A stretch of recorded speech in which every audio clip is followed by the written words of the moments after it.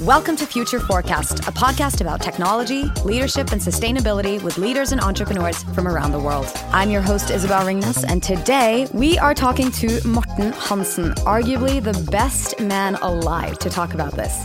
He's a famous leadership expert, award-winning researcher, professor, and author. He's been ranked one of the world's most influential management thinkers by Thinkers 50. He is the co-author of the New York Times bestseller, Great by Choice, and the Wall Street Journal business bestseller, Great at Work. He has a PhD from Stanford Business School, has worked as a professor at Harvard Business School and INSEAD, and is now a management professor at the University of California, Berkeley. Morten, thank you so much for joining our podcast. Well, thanks, Isabel, for having me. So I know you're a native Norwegian, but you're currently living in San Francisco with your wife and two daughters. And to warm you up, we like to start with two questions. And as an expert on performance and quite a high performer yourself, also being a Norwegian, what does your morning routine look like? You know, it's changed a lot. I used to be working into the late hours. I get up extremely early, early at least by my standards, around 5:30 a.m. Get in the car. I have to drive to either Berkeley or to Apple, where I have a part-time job. That's about an hour drive to beat traffic. And then I go to the fitness center that I have there. So I beat the traffic, then in the fitness center for an hour, and then I go to work. It's just a wonderful way to start the day. It sounds like a morning routine of a high-performing person. So I want to dive into your latest book, Great at Work, How Top Performers Do Less, Work Better, and Achieve More. You start the book by talking about your very first day at work and your dream job as a management consultant at Boston Consulting Group in London.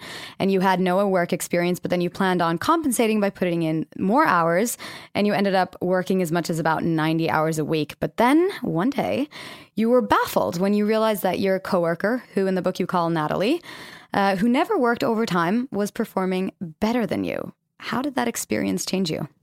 That was hurtful. Right? I mean, I'm putting in 90 hours, working on a merger and acquisition project for a client. So very intense work. And I thought, this is the way you achieve, right? I'm going to have a great career at BCG and I'm going to show people. And so, you know, you're working 90, 100 hours a week. And then I one day sort of looked at her work. Her slides were crisper and more succinct than mine. Her analysis was better, more in depth. And I thought I did well, and I did, but she did even better. And I started looking for her, and I couldn't find her at night because I was, out there at 8 p.m., 9 p.m., 10 p.m., midnight, and so on, and she wasn't. And I figured out she worked from 9 to 6 and put in her hours. She worked hard. It's not like she was a slacker, not at all. Probably putting in 50 hours a week, I would imagine. And I tried to say, how is that possible? How is it possible that somebody who's putting in 50 hours can do better work than somebody who's putting in 90 hours. And, I never really figured out what she did. But I embarked on this 5-year study of 5,000 people. And I found something even better than figuring out what Natalie did. Because I figured out what are the top performers among those 5,000 do. And they sort of did what she did. They didn't put in the 90 hours. They put in 50. They worked hard. But it was more not how much they work, but how they work. Exactly. Because after the BCG job, you quit and then you went to Stanford and earned your PhD. And then you went to Harvard and then you became a professor. And then in 2002, you spent 8 years together with Jim Collins on your book, Great by Choice, which actually happened to be part of my curriculum when I took my master's degree at the New School in New York. And this book is about how and why some companies are able to perform better than others. But then, as you mentioned, you decided to pose the question, how do individuals, not just companies, perform better? I mean, what makes some people perform well and others don't? And one of the common explanations is grit, persevering against obstacles over the long haul, talent, or simply working hard like you did at BCG, putting in countless hours. But then you embarked on this incredible research project, which I've written down. Everything that you did in that project was just incredible, but I don't need to go into that. But basically, you found out a lot of different things, and we're going to dive into a few of them. But then overall, what was the kind of conclusion of all this incredible, very extensive research work that you did? So the best performers, they work differently. And I was trying to figure out, is there a common theme? And, we've been using this work smart, not hard kind of lingo for decades now. But if you really look at that kind of slogan, it's an empty slogan. What does that mean to work smart? And these people, they worked smart, but in a certain way. They were incredibly focused on working on a few things that matters the most, and implied intense targeted effort at those things. That's what working smart really means. And in the book, there are 7 factors that makes that more concrete and practical. But that was the overarching kind of philosophy among these people. And I would say they dared to do the contrarian thing. When everybody does this, we're going to do something different. Interesting. So on these 7 work smart practices that seem to be the common denominators amongst the really, really high performers, you especially say that, and you spoke about that today at the Nordic Business Forum, that top performers, they do less and more. They do less volume of activities, but more concentrated efforts. Do less and obsess, as you say very, very cleverly. And on stage today, you exemplified this with a sushi chef, a guy who spends 50 minutes a day perfecting one of his 12 sushi pieces by massaging an octopus to make the meat tender. But then you also talked about how in today's world, it seems like everyone's engaged in a growing amount of projects, and our CVs seem like they're more saturated with projects than they are years spent in an organization. And these people, if you look at them from the outside, at least, they seem really successful because, they've done a lot. But are they? And why do people who select a tiny set of priorities and make incredible efforts within these areas, why do they perform better? Yeah, I mean, this is Jiro in the movie Jiro Dreams of Sushi. He decided he serves 20 pieces of sushi. That's all he does in his little restaurant. With 12 seats or something like that. He doesn't serve appetizers, tempura, desserts, drinks. I mean, it's just 20 pieces. And then if you do that, if you're that picky in what you do, you can go all in and make those the 20 pieces the best in the world. But you can't just say, well, I'm going to do 20 pieces and I'm going to apply average effort, right? You got to have the obsession. It sounds like a harsh word, obsession, and in some sense it really is. And in the workplace, why should we expect otherwise? If you look at other places in the society where people are incredible performances, take athletes, the performing arts. Olympic champion is obsessing over the one thing that they've chosen to do. And that is also true in the workplace, it should be. So they do less than obsess, right? They're incredibly good at prioritization. Brutal prioritization, in fact, and then they go all in obsessed, just like that sushi chef, and that's the formula for success. Lots of people will go the other way. And if you think about management, it's about starting things. That's what managers should be doing. New initiatives, new projects, new collaboration projects, new products and services. That's what is the essence of management.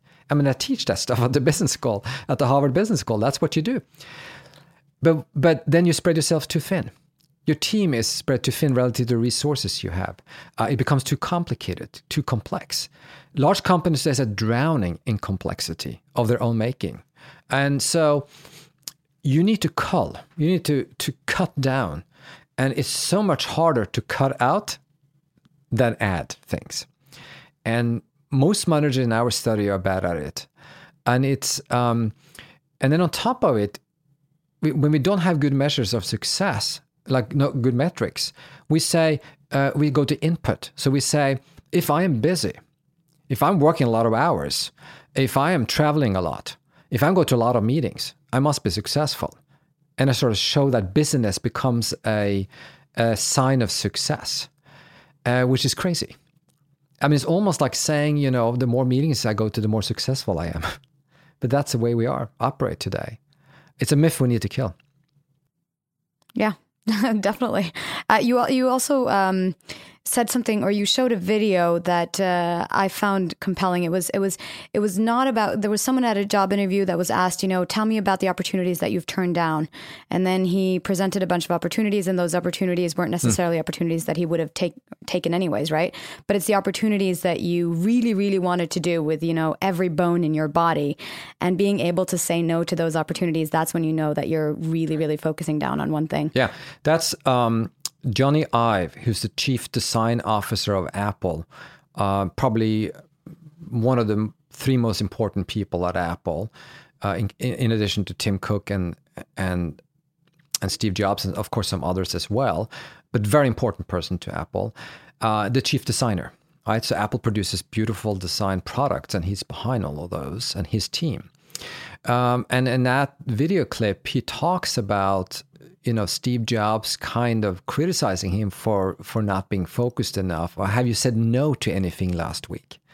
Steve Jobs asked him. That's a great question. What have you said no to lately? Right? And he said what focusing means is to say no to something that you, with every bone in your body, you want to do. I mean, we can all say no to a bad idea, but a good idea, that's hard because you're already working on other good ideas. And there's only so many good ideas you can work on. And that's the hard part. And I believe that, especially for young professionals, I think, the importance of saying no. Because one of the great things of working today is that you will have opportunity. You're inundated with social media and information everywhere, left and right. How do you sort of spend your time? And saying no is so important. Mm-hmm. The other thing you mentioned is focusing on creating value, not just reaching goals, which perhaps is the more traditional way of doing business. Yeah. But the concept of creating value, I mean, what do you mean by this? And is this different today as opposed to what it was in the past? And can you think of any individuals or leaders that exemplify or embody this? Yeah, I think it's more important today, and we get it wrong. So we are goal-oriented. We should set goals. Managers set goals. People look for goals. They try to achieve their goals. But they don't really ask always, are those goals actually creating the most value that we can? And I use this example in my book. It's a very trivial example, but very telling. It's a high-tech company in the United States, in the Silicon Valley, and they ship electronic products. And out of the warehouse, they were tracking whether or not these shipments went out on time, according to the internal schedule. And the person in charge of the warehouse was achieving his goals, because 99% of the time, they went out on time. But that was the wrong measure. Because one year they started asking the customers, did you get your shipment on time? Completely different measure. And no, they said, 1/3 of the time they come too late when we need it. In other words, very poor performance. So he was achieving his goals, getting his bonus and probably a promotion on the wrong metric. And we do this all the time. So we need to change that. We need to be much more value oriented and less kind of productivity oriented. And this is something that permeates Silicon Valley and high-tech companies. They do it wrong. They are not very good at this. For example, YouTube. Their internal metric is the number of hours and minutes you and I watch YouTube. But is that value? What about high-quality watching? How about high-quality content? So they're making this assumption that the more you watch, the more value you get. And that's not true when we think about addiction around, social media and so on. So it's a wrong metric for the purpose of creating value. It's a tough thing to change that, because it's harder to measure something that is really valuable. But I've seen, for example, there are hospitals in the United States. They're trying to track not the number of patients they have treated, a number of beds they have, a number of nights that patients spent in a hospital, but rather the percentage of accurate diagnosis, and did they receive the right treatment? And they're trying to track those two instead of this internal kind of turnover thing. And it's harder, but it's much better. Mm. Your findings also said to match your passion with a strong sense of purpose. And you found that people who are passionate about their jobs perform better. But you also find that a bunch of people who are passionate don't necessarily perform better.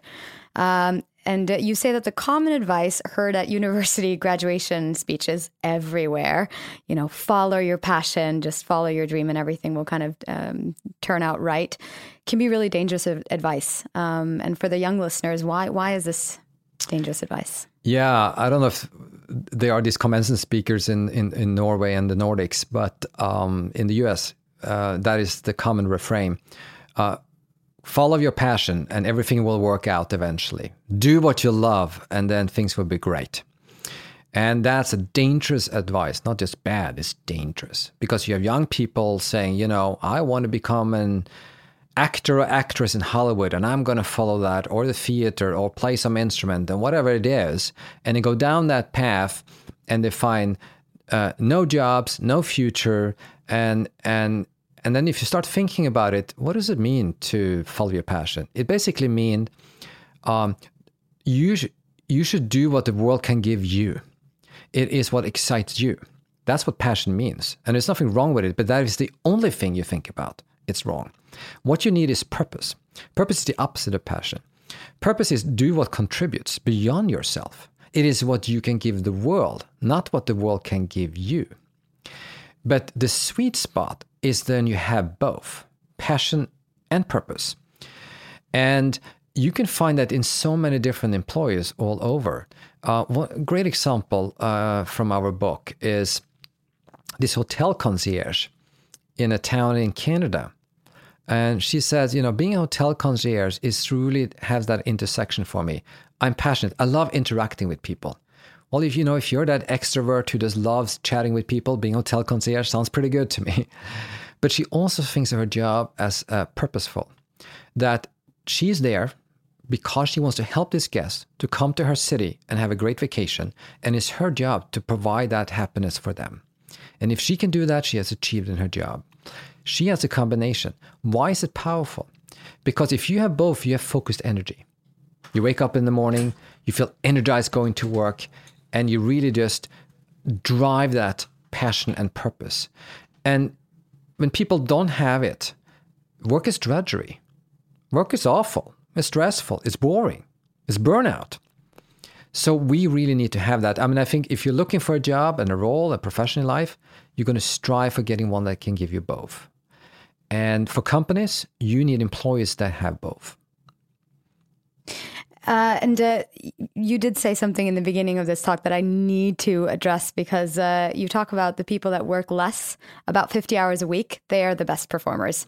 When you reach a given number of hours, your performance starts declining. And first of all, why is this? And second of all, in a world where everyone's always expected to be connected and anytime performance is a given in a lot of occupations, what's your advice to employees and leaders in these kinds of organizations to kind of change the way we work so that we work less but smarter? Yeah. I guess. So my research and other people's research too show that the people who work the most hours are not the greatest performers, which sounds strange because, okay, if I'm working 70 hours, but I add 10 more hours, I may not be very productive because I'm tired, but at least I'm adding something, right? And it turns out many people are not. Quality goes down. Error rates go up. So in coding, for example, the number of bugs that creep into the code at night, will go up.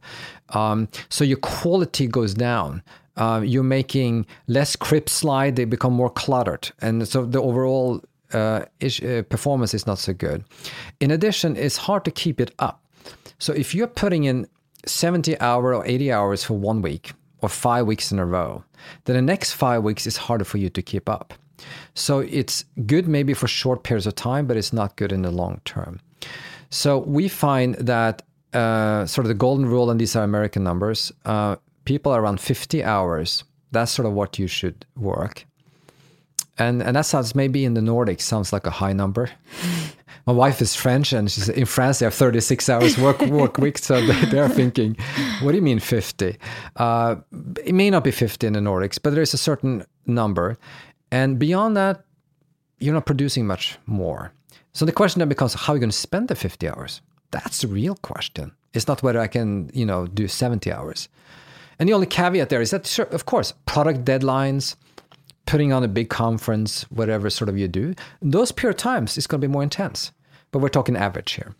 So if you were an entrepreneur versus a person that works in a corporation, most likely the entrepreneur is going to need to put down more hours. I mean, do you see that even in entrepreneurship, they shouldn't really put down more than 50 hours a week? Yeah, I think it's the same thing. It's probably more intense. Maybe the average is a little higher. But we also see in startups in the Silicon Valley, you have burnout, people leaving. It doesn't mean they produce great work.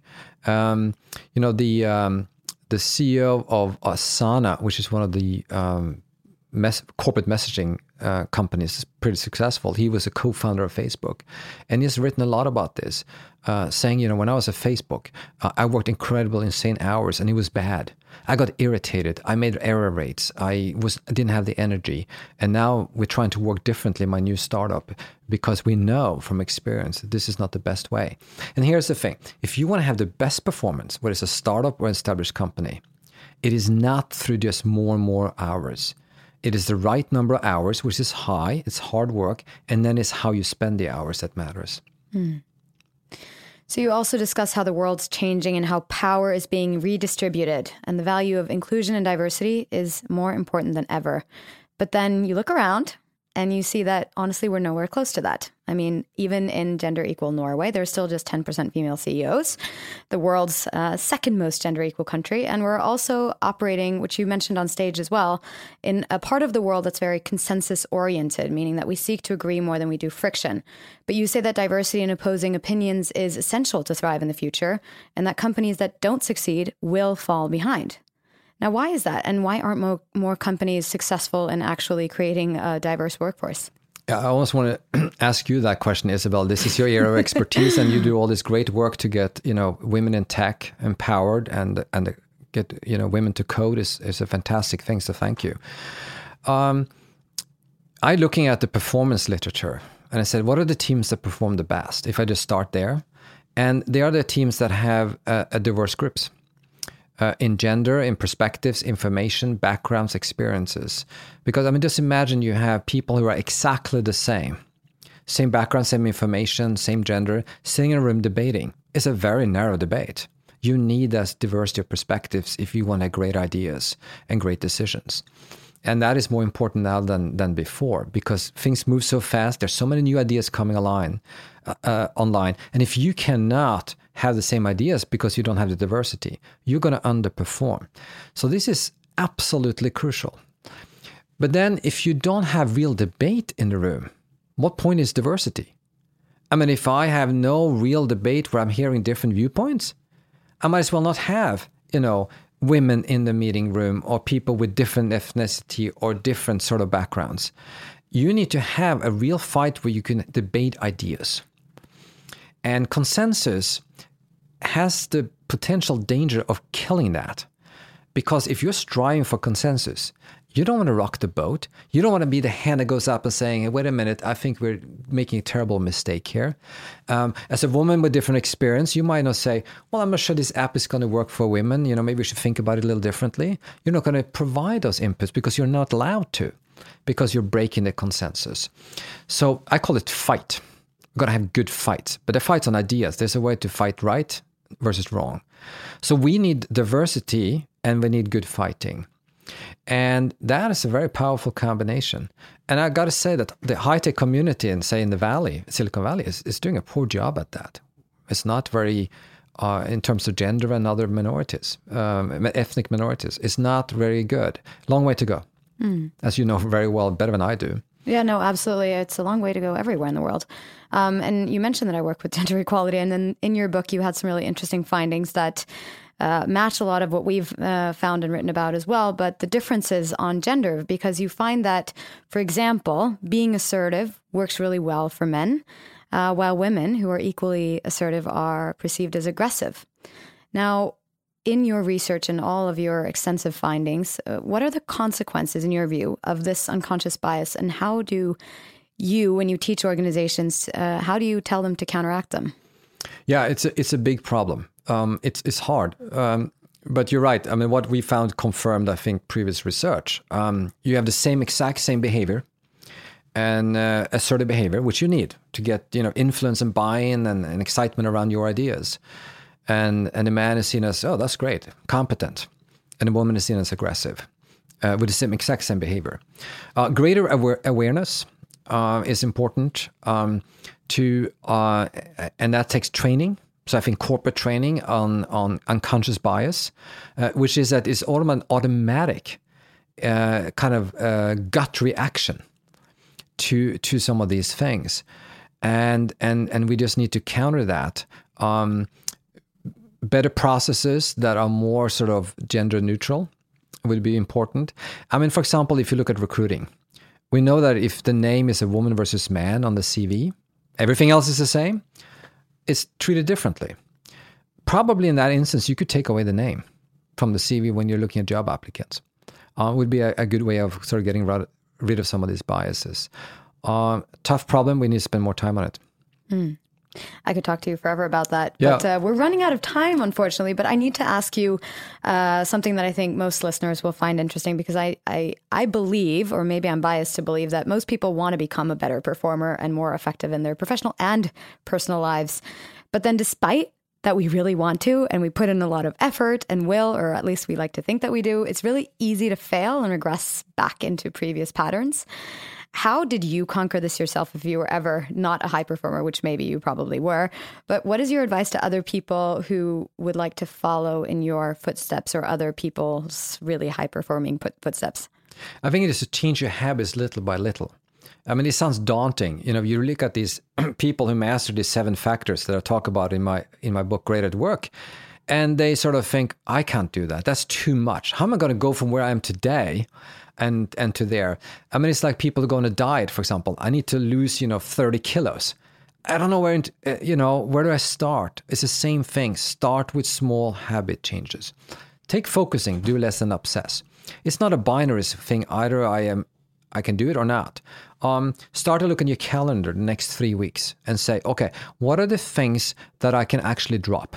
Don't need to go to that meeting. I can make that meeting in half. Maybe that business trip is not needed. It could be a telephone call instead. I'm freeing up some time. And then that freed up time, I say, okay, some of that time, what is my most important priority? And I can put that time on that, right? To make sure, I free up 4 hours on the calendar. I put it on that time. And now I'm starting to change. And I keep on doing that. It's a little by little that you get to this. And that, to me, that's the way I did it. I started saying, I need to prioritize better. And instead of saying, I'm going to cut out everything on my calendar, I just started ticking off things. And I think that's the way forward. And tell yourself, I'm going to pick one of the 7 factors. I'm going to be a little bit better. I'm going to practice every day. And let's call it an 8-week sprint. And then I move on to the next one. And within a year, you've gone a long, long way. Well, thank you for prioritizing this podcast then. It's been really amazing to speak to you. We have 3 standard questions before I let you go. If you could give your 20-year-old self 2 pieces of advice, what would that be? We already talked about it. I was in my early 20s at BCG, and had I had this wisdom, I would have done like Natalie. Yeah. And not like myself. Yeah. So work the proper amount of hours and do a better job in those hours. What's your favorite podcast? My colleague. So I've listened to podcasts in the United States. Adam Grant out of Wharton has a wonderful podcast on work life. He's just tremendous, and I just give him a lot of credit for that. I listen to that. But there are so many good podcasts out there. I mean, this is a great new arena for us to learn more. So I just love podcasts, actually. Us too, obviously. Where should people go to follow you?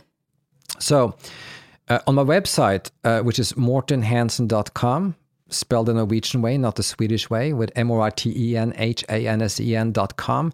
We got some free resources there. There's one that's I think it's really fun to do. I got a small assessment tool where you go through and answer about 20 questions, and you will get a score relative to, I think, 10,000 other people's by now on these 7 factors. Where do you stack up? What's your strength? What's your weakness? And that's a good place to start if you want to sort of say, what should I work on to become better? Ooh, I'm going to do that immediately. Morten, thank you so much for joining the Future Forecast podcast. Thanks, Isabel. It's been a pleasure. Thank you for listening to Future Forecast. Please remember to subscribe on Spotify, iTunes, Stitcher, wherever you get your podcast. And if you really like it, we would really appreciate if you shared one of the episodes on social media or with one of your friends. Thank you so much. Talk to you next week.